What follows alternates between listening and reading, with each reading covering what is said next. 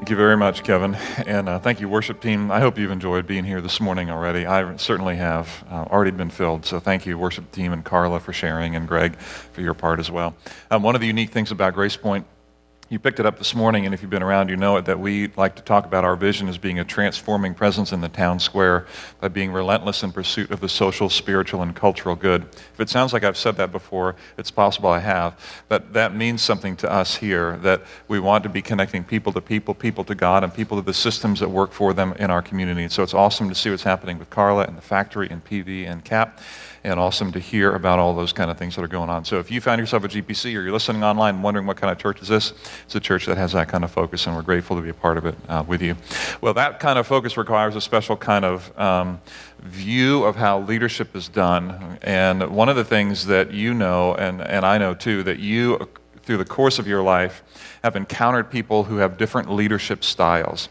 If I were to ask you to turn to your neighbor and talk about your last boss who didn't work out, or maybe your former in-laws, and maybe you're no longer in a relationship there, you may have something to say about how leadership was handled and power was handled. And this morning I want to talk to you about leadership and power, but I don't want to do it just on my own, but I want to take you to what Jesus did when he walked the planet, and a moment that is a story that we're ultimately all going to be familiar with, I believe, but maybe we're going to see from a different angle. But to get there, to get to this idea of leadership and power, I want to share a brief story that Max Dupree, he was the former CEO of Herman Miller, he told this story, and I love the simplicity and synthesis of it. He said this. He said, "I arrived at the local tennis club just after the high school students had vacated the locker room. Like chickens, they had not bothered to pick up after themselves." And all the parents in the room were like, "We know what you mean." Without thinking too much about it, I gathered up all their towels and put them in the hamper. And a friend of mine quietly watched me do this and then asked me a question that I've pondered many times over the years. Do you pick up towels because you're the president of the company? Or are you the president because you pick up the towels? To which Max Dupree said this. He said, "Picking up the towels qualifies me to accept leadership." What are my leadership qualifications? I'm the guy who picks up the towels. This is a view of servant leadership that if you've been around in the last 10, 20, 30, 40 years, you've seen actually a growth in leadership theory around the idea of servant leadership. Servant leadership I saw in action, a local high school sports team just a couple years ago. It was a beautiful example of this. The guys' team and the girls' team was sharing the field at the same time, the practice facility. And they were walking off the field together, and the senior girls on the team were carrying the equipment and the water, while the freshman girls were just following behind. Meanwhile, the senior guys are letting the freshman guys carry the water and equipment, and the senior guys are making fun of the senior girls and saying, "Guys, don't you know that's what freshmen are for?" To which the girls are saying, "Don't you know that's what leaders are for?"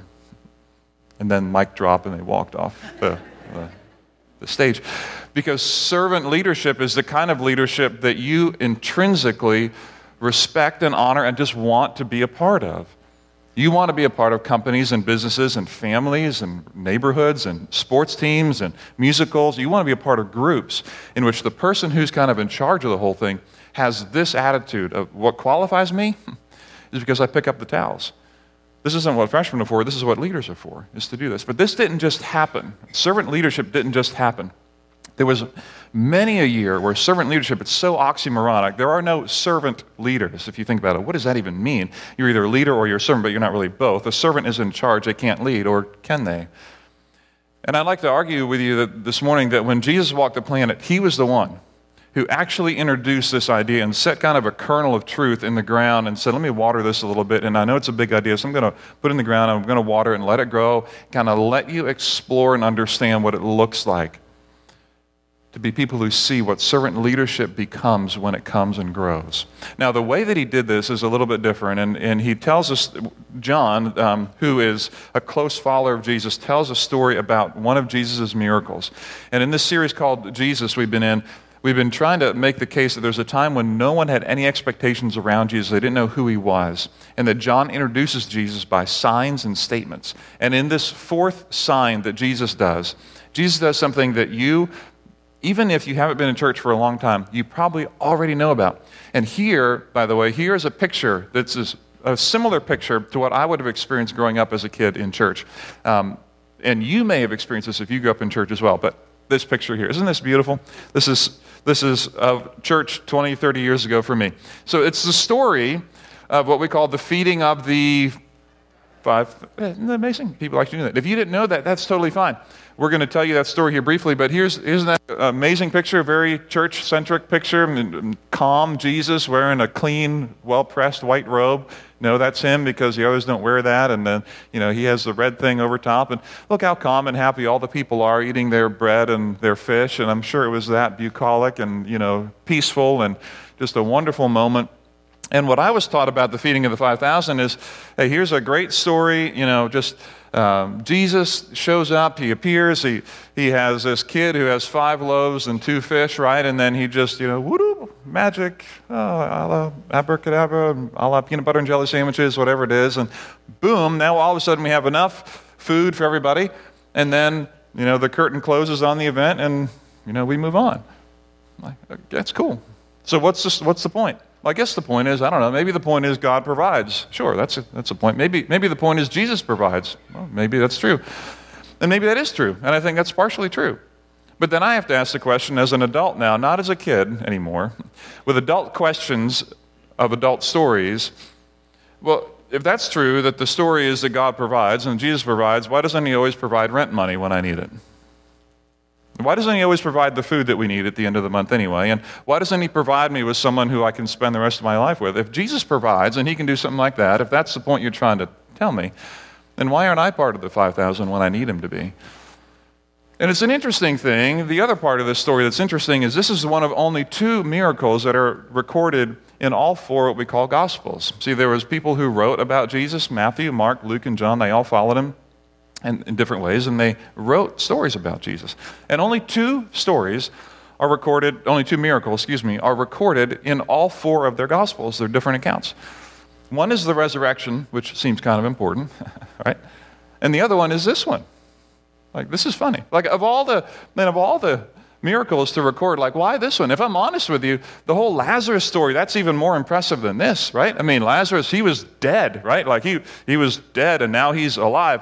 This is cool. Bread and fish into thousands, that's a cool trick, but the dead to alive, that's even bigger. So why wouldn't you include that in all 4? I mean, why is this one included in all 4 of the Gospels? Is it just because, well, we really want everyone to know God provides? That's the point of the story. And so as I explore this story and kind of put on my adult lens onto the story and get this picture of what I'm used to seeing, kind of set that to the backdrop for a minute and re-engage this account, now as an adult with my adult questions on the text and on the story, I want to encourage you to see it with me in maybe a fresh way, in maybe a way that can help you see maybe what Jesus was really trying to do, maybe the picture that he was really trying to create. And so I invite you to bring your mind with me on this journey back in time. If you have a Bible, I invite you also to turn to John chapter 6. If you don't own a Bible, there's no problem. There's a Bible in the pew near you. You can also flip it on your device and check out John chapter 6. John is the 4th book in what we call the New Testament, so it's in the right 2/3 of your Bible. It goes Matthew, Mark, Luke, and then John. And John 6 is where we're going to land to begin the story, going from verses 1 to 15. I'm going to kind of go in and out of the story as I typically do, reading some and then commenting some, and I invite you to kind of see it with fresh eyes again, and I'll try to do my part to help you see it that way, and we'll see what Jesus, I think, is maybe really trying to do. So, sometime, verse 1 of chapter 6, sometime after this, Jesus crossed to the far shore of the Sea of Galilee, that is, the Sea of Tiberias. And so what we know from the other gospel accounts, from the other authors who wrote about this, is that Jesus went around to kind of the distant side of the lake, and people who were around Jesus, the people who were following him, they were interested in continuing to follow him, and they knew where he was going, and so they walked around. And so we kind of fast forward time as hundreds and then ultimately thousands of people are walking along the shores and gathering through the villages as the word spread that Jesus was going to the far shore. In verse 2, a great crowd of people followed him because they are gold diggers. I mean, that's what it says, basically, because not because they believed that he was the Messiah, not because that they believed that he was the Savior of the world, not because they even believed that he was the prophet who was to come. I mean, the reason, here's the because, as John says, because they just, with their eyes, they saw the signs that he had performed by healing the sick. And maybe I'm sick, and maybe I don't have rent money, and maybe I'm hungry, but I don't know. This guy seemed to do something pretty incredible. So because he has done that there, maybe he can do something amazing for me. That's why they follow him. And I don't blame them. I would probably do the very same thing. Verse 3, then Jesus went up on a mountainside and sat down with his disciples. Now, you got to picture this again. We're going to a far side, the distant side of the lake, a little bit of a remote area, and hundreds, we learn later, thousands of people are walking toward Jesus. Do you think he knew what would happen? Of course he did. I think Jesus is drawing people out to one of the most remote portions of the area at the time, ultimately to make the case that he is going to be making. And he sits down on the mountainside so that everyone can see and hear what is about to happen. And then John includes this really important detail next in verse 4. As all these people are gathered around here, it's not just that they show up on a picture or flannel graph, as I was introduced to them back in the day in my little Sunday school room in Barbados where I grew up, but that verse 4, the Jewish Passover festival was near. Very important to think about these people. Their expectation around this time, if you can imagine the anticipation around Christmas time or Thanksgiving, or I don't know what you are, if you're someone who likes the anticipation of pumpkin spice latte, whatever the fall brings at Latte Love, that kind of thing. You like that pumpkin, whatever that anticipation is of something's coming. This is the Passover festival. It's this anticipation of looking forward to this season will be a time of both refreshment and renewal and time with my family, but it is also time. It is a major motif in the Old Testament. It's a period of time when people look to God again and say, God was the one who provided. He was the one who provided a sacrificial lamb when we were all destined to die. If God doesn't provide here, we are going to die. Like it creates this space where the entire community stops and remembers the provision of God as a sacrificial lamb. Just the way that works. So this is all kind of coming on in the background of their mind. The Jewish Passover festival was near. That was in their growing anticipation. I'm sure they talked about who was serving what as they walked along to the far side of the Sea of Galilee, who they're going to see again, how old the kids have grown, all this kind of stuff that happens as people engage with people. So verse 5, when Jesus looked up and saw a great crowd coming toward him, which I would argue is no surprise, he knew this was happening, he said to Philip, where shall we buy bread for these people to eat? Now, let me ask you, have you ever been called on in class and not had the answer? I had a class in seminary just like that. It was the most stressful, intense time of my seminary years. I think I can still remember it, that we would be called out by name every class period to recount some things in our reading that was sometimes, dozens or hundreds of pages long, and they would just call it out in the class of 75. They'd call out your name. All right, Mr. Rogers, can you please tell us why these three things are true about some ancient church history person? Like, I have. Excuse me. You have to do whatever to get out of the room. And this is kind of what Philip is doing. Like, what? I wasn't quite paying attention, Jesus. Can you repeat that? Because it seems like you asked me where we're going to buy bread in the middle of nowhere for everybody to eat. And I wasn't quite paying attention during that class, but I have no idea. And so here's what he says. Well, I'm sorry. Here's what is going on in Jesus' mind in verse 6. He asked this only to test him, for he already had in mind what he's going to do. It's kind of not nice, Jesus, okay? Verse 7. Philip answered him, it would take more than half a year's wages to buy enough bread for each one to have a bite. Now, I think Philip's right. In the other Gospels, the other people who write about this, they say it would take 8 months' wages. So I don't know what that is, but if you can imagine, if any of you ever planned a wedding and you have to pay for the catering for 200 people, like that bill gets up there. Now just imagine 5,000. I don't know, I think it's higher than that, right? So I don't know. Right now, what Philip is basically saying is, Jesus, it can't be done. That's his polite way of saying, I can't really tell you it can't be done because you're Jesus and all, but it can't be done. Like, it's going to take $50,000 to pay for this right now. I don't have it, We're in the middle of nowhere. There's no ATMs around. We can't pull it off.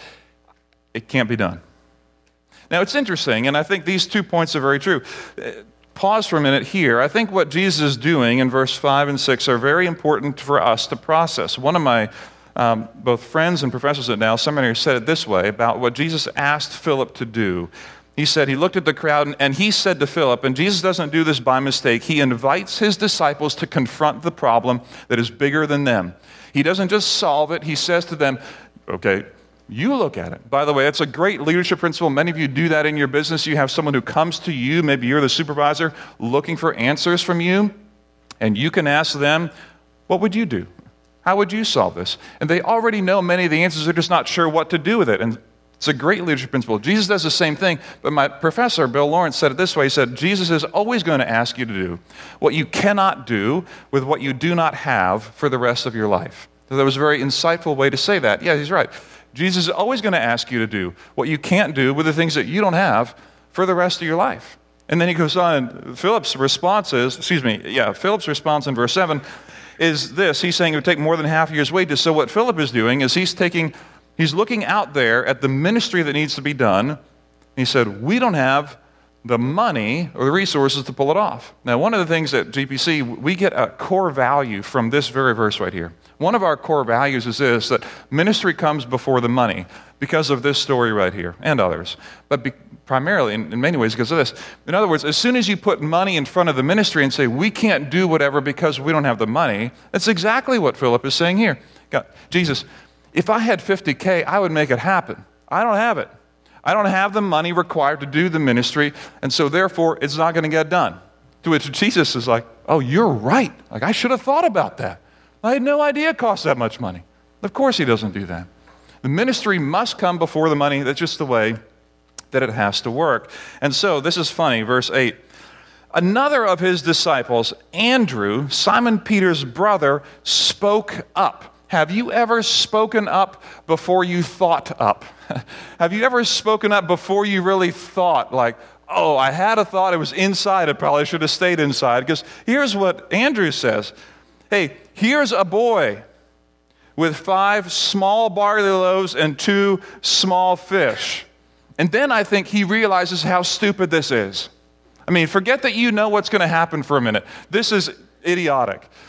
It's like, hey, the house is on fire, but I have a squirt gun. I mean, I think we're good to go. Like, that's essentially what's happening here. The problem is massive, but I got a kid, he's got 5 small fish and 2 small loaves. You think they can't even do anything? So then I think he recognizes the foolishness of his statement, and he says, but how far will that go among so many? But it leads directly into, you know the story, what Jesus does, verse 10. Jesus said, have the people sit down. And there was plenty of grass in that place, and they sat down. About 5,000 men were there, not including women and children, so we're looking potentially 10,000 or more. We're not quite sure how that all plays out. Verse 11, Jesus then took the loaves and gave thanks and distributed to those who were seated as much as they wanted. And he did the same with the fish. I don't know how the distribution works, but I want you to think about the implications of this, about how quickly or slowly this would happen. Can you imagine the gradual impact of this? Have you ever been standing in a line for food, maybe here or other places at a buffet, whatever? It does not move quickly, especially when you are hungry. Feeding 5 to 10,000 people, kind of ad hoc or whatever, make it up on the side of a mountain, that is not a 5-minute operation. So the gradual delivery of this miracle to these people is something to consider. That not only are they, Philip's initial response is it would take 8 months' wages for them even to get a bite. If you want to feed them a full meal, it's going to take several years' worth of money to actually feed everybody for real. And now the feeding everybody, as it gradually unfolds, I think what happens is you see verse 12, when they all had enough to eat, when they all finally got fed, it just slowly kind of trickles through the crowd of like, this is happening. Where did they get this from? We're in the middle of nowhere, on a mountainside. How did we get it here? And the story begins to unfold. There was a kid. He had 5 loaves, 2 fish. Who knows how the story unfolds? And people begin to gradually not just see the miracle, but taste the miracle. And then he said to his disciples, gather the pieces that are left over and let nothing be wasted. Now, why does he say that? What's he afraid of losing the bread? Like, does he need to keep it for tomorrow? Like, I'm pretty sure he can come up with bread wherever, he needs to, right? Let nothing be wasted. I think his point is, I want you to see, I want you to count, I want you to observe that not only can I provide for your needs, but I have plenty of extra. Plenty of extra, just in case you ever thought that this couldn't be done. And so they gathered them up, verse 13, they filled them with 12 baskets full of the pieces of 5 barley loaves left over by those who had eaten. And if we stop the story here, it is a really good story. It's a great story to tell the kids. It's a good story to tell to adults. Adults have more questions about it, but it's a good story. It's a good story with a happy ending and kind of picturesque as whatever the artist was up there that drew that picture for us, and it's a good story. But I think there's more to it, and I think the reason that it is included in all 4 Gospels is not because it's the most powerful miracle that Jesus did, because again, I think Lazarus was even more powerful, but because it says something about the kind of world that Jesus wants to create. I think it says something about the kind of kingdom that Jesus has come to bring. I think it says something about the kind of king, ruler, and leader that he wants to be. Look at verse 14. This is where we begin to see a turn. After the people saw the sign that Jesus had performed, they began to say, surely, you can see the confidence in them now. They weren't sure earlier, but now they are. Surely, this is the prophet who has come into the world. Now, what do you do if you encounter the prophet who has come into the world? What do you want to do if you're sitting in that crowd and you already halfway believed you came because you were kind of a gold digger, like Jesus did some cool things earlier, now you're here and now you have eaten of the work of his hands? Do you not want, and would I not want him to keep doing this over and over and over again? Like, would I not want him to be the captain of my team? Would I not want him to be the president of my company? Would I not want him to be the governor of the land? And would I not want him to be the king of the country? Sure. And look at what happens next, verse 15. Jesus, knowing that they intended to come and make him king by force, withdrew again to a mountain by himself. Jesus, knowing that they intended to come and make him king by force, withdrew again to a mountain by himself. There was one author, one writer, who put it this way. He said this, that much of the irony in the passage in John is that he who is already king, Jesus, has come to open his kingdom to men. But in their blindness, men try to force him to be the kind of king they want. Thus, they fail to get the king they want and also lose the kingdom that he offers. I think the point is very true. That God, through Christ here, demonstrates a kind of leadership that says, if you want me to be king by force, I'm out. It reminds me early of George Washington. You know his story, that he was the one who vacated leadership of our presidency in the early forming of our country so that there wouldn't be a president who could be like a king, who could rule forever and ever and ever. And he intentionally stepped back, even though he was invited to continue to lead. Jesus, seeing that they intend to make him king by force, says, wait, you've seen what a good king can do, but now you default back to your only version of power that you know. You want to make me king by force. You want to overthrow that which is with me. You want to bring on top of the power that is. And that is not how the kingdom of God works. See, the other gospel accounts, when they write about this story, they say from the beginning that Jesus, when he looked at the crowds, he had compassion on them. He had compassion on them. Matthew, Mark, and Luke talk about the compassion of Jesus, seeing it. And here is the work of a servant leader saying, I see your need. Let me, out of my compassion, give to you the very basics of what you need. And the servant leader, what Jesus models here, I think, is exactly what this point of this entire miracle is, that you can see and that I can see. What in the world does it look like To have Jesus come as king, to have Jesus come as the ruler, and see and taste what his kingdom looks like. That his kingdom will be a kingdom that is built on servant leadership first. That his kingdom is one where you look around at the community, the world around you, at the people who work with you, the people on your team, the people that you engage, and you can say, whoa, with compassion, what are your needs?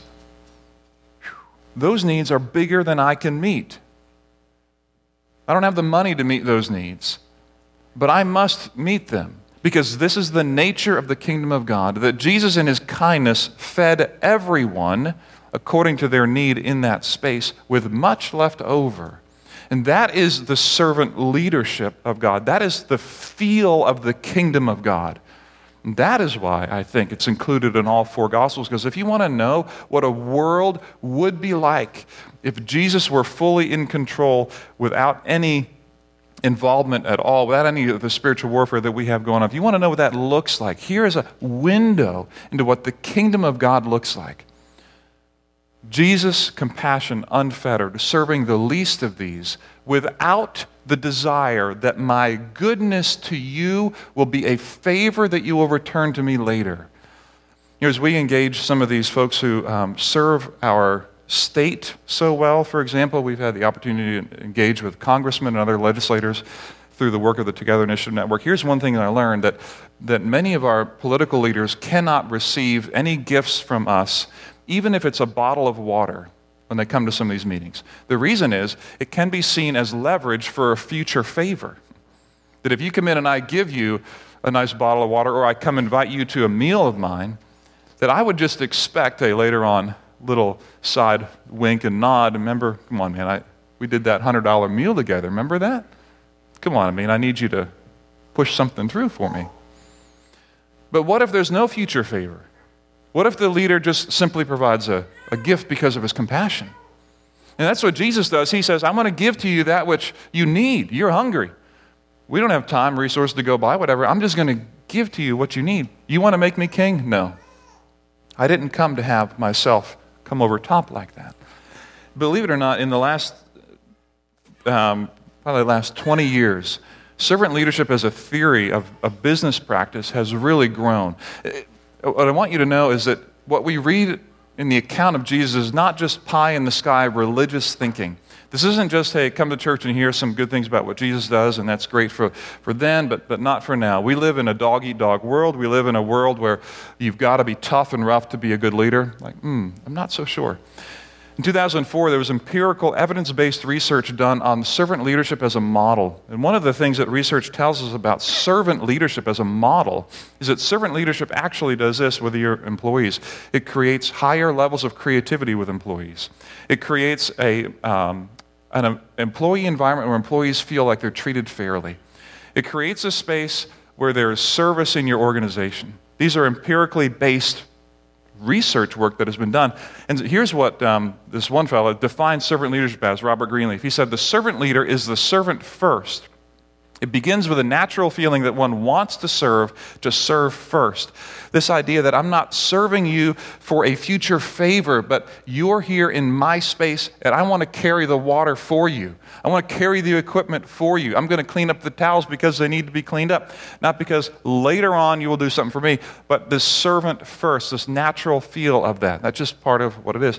Now, Jesus had this problem when he was walking the planet too, this kind of interaction between two different worlds of power. There was a time when two of the moms of the disciples, this is such a funny story, two moms come, and moms can be moms sometimes, and dads can be dads, but sometimes moms can kind of overreach. We've heard of helicopter parenting now, right?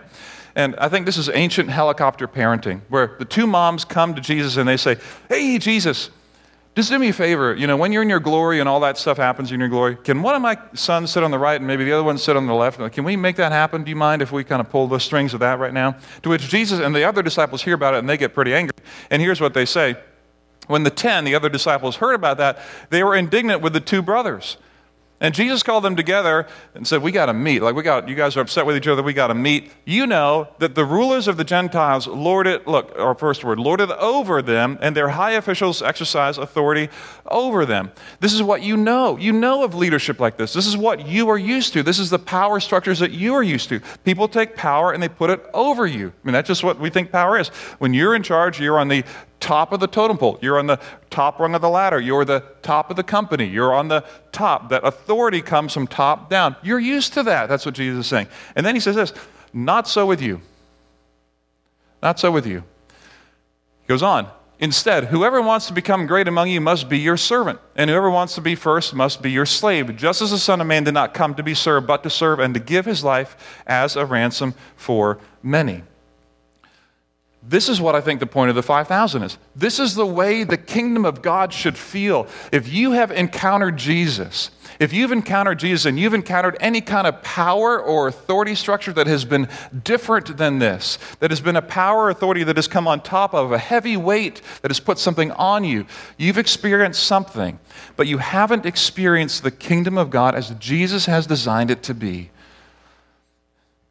Because when he comes, he feeds everybody without expectation that they're going to do something for them in the future. You know, two researchers from the University of Illinois wrote about transformational leadership versus servant leadership in 2017, just 2 years ago. Here's what they had to say about this. They said, whereas transformational leaders are seen as putting their organization's needs first and encouraging employees to sacrifice their own interests to meet the goals of the organization, does that sound familiar? Servant leaders prioritize the needs of followers. This is so backwards. Transformational leadership says the organization is important. We must meet the needs of the organization, and employees sacrifice to make that happen. That is the way the world works. Servant leadership, this is 2017 University of Illinois research. Servant leaders prioritize the needs of the followers. Who does that? Who does that? Someone like Cheryl Bachelder does that. She is the CEO of Popeyes, turned that organization around, wrote a book called Dare to Serve. She's a believer out of Atlanta. If you've ever read that book, she's built her entire leadership model on this concept of servant leadership. Where does she get it? She doesn't get it just from space or outer space. She gets it from Jesus. Jesus introduced to the world this idea that servant leadership is the way that people who follow Jesus should indeed lead their companies, lead their families, lead their spouses, lead their sports teams, lead their classmates, and serve with one another. It's an amazing, amazing principle. So last thing I want to say, how many last things can I get? Last slide, before the last slide, the preview to the last slide, here we go. There are, Regent University pulled together about 12 different people who wrote on the topic of servant leadership, and they identified 12 different characteristics of servant leadership. So here's what they said. This is servant leadership currently, in its current evidence-based form, is identifying if you are thinking about what in the world does it actually mean for me to be a servant leader. Okay, because I think all of us are like, that's a great idea. Someone should do that, and maybe I do it. Do I do it well enough? I don't know. What does that actually mean? These 12 characteristics are identified now as evidence-based characteristics for people who are leading servant leadership-based organizations. When you look at this, it's like, seriously? Doesn't this seem like, I don't know, Christian? Doesn't this seem like, I don't know, valuing people, humility, listening, trust, caring, integrity, service, empowering, serving others first, collaboration, unconditional love, and learning? Doesn't that seem like it might be even Sermon on the Mount stuff? Doesn't that even seem like Jesus might have something to say about all that? Doesn't that even seem like it comes from the heart of a Christian? And so my question for you is going to be around the kind of world that you would love to see. Because I think when Jesus feeds the 5,000, it's a picture of the kind of world that his leadership creates. It gives a picture of this is what it looks like to be under the benevolent rule of God. And so my question is this: what kind of world am I creating for the people around me? What kind of world are you creating for the people around you? For the people who live under your roof, the people who you go to school with, the people that you work with, the people you work for, the people that you wish you could date or are dating, people who may be in your future. What kind of world are you creating for them? valuing people, humility, thinking of others first. This idea of servant leadership. The story of the feeding of the 5,000 is indeed an incredible fish story, but it's more than that. It's more than just Jesus provides, although he does. It's more than just ministry comes before the money, although it's that too. It's Jesus is going to ask you to do what you can't do, what you do not have for the rest of your life. It's that, but it's more. And what I think is the more is that in all four Gospels, this story is told because it's a beautiful picture of what servant leadership does for everyone in our communities. It comes underneath, using your power, using your strength to serve those around you. So what kind of world am I creating for the people around me? That is why Jesus fed the 5,000. And that is what I want to encourage you to ask, to consider. And again, I will say, if you have experienced Jesus, but haven't experienced the servant leadership of Jesus, but have experienced the weight, you've felt something, but you haven't experienced the Messiah, the King, who's come, first of all, to serve and to give his life a ransom for many. That's the fourth sign. Next week, the fifth sign. That is when the disciples get in trouble and we have trouble at sea. I'm looking forward to that conversation with you. Will you pray with me? Our good God and Heavenly Father, thank you for the time to be together this morning and re-engage a story that many of us have heard, even if we haven't been in church before. I pray that you would help us to consider, again, the impact of Christ's servant leadership, that each of us, if we call ourselves a follower of Jesus, as a disciple of his, have been asked in a way to look out and see the masses around us. And as Jesus engages Philip and says, go feed them, he says the same to us as disciples now. Go feed them. Go feed your family. Go feed your employees. Go feed your coworkers. Go feed your people in your school. Go feed them. And the way to do it is the servant leadership piece first. Loving others unconditionally, humility, caring, integrity, honesty. And not only does it work corporately, not only is it evidence-based in that way, but it works because of who Jesus is and what he has shown us. And so I pray that you would give us the courage to inventory again our habits as leaders, especially if we're followers of Jesus, that everyone who touches us would get a sense that this is the world as Jesus meant for it to be. A kindness, a caring, a protection, a service that you can experience in the kingdom of God. We thank you for this example. We pray that you would give us the courage to serve. In Jesus' name we pray.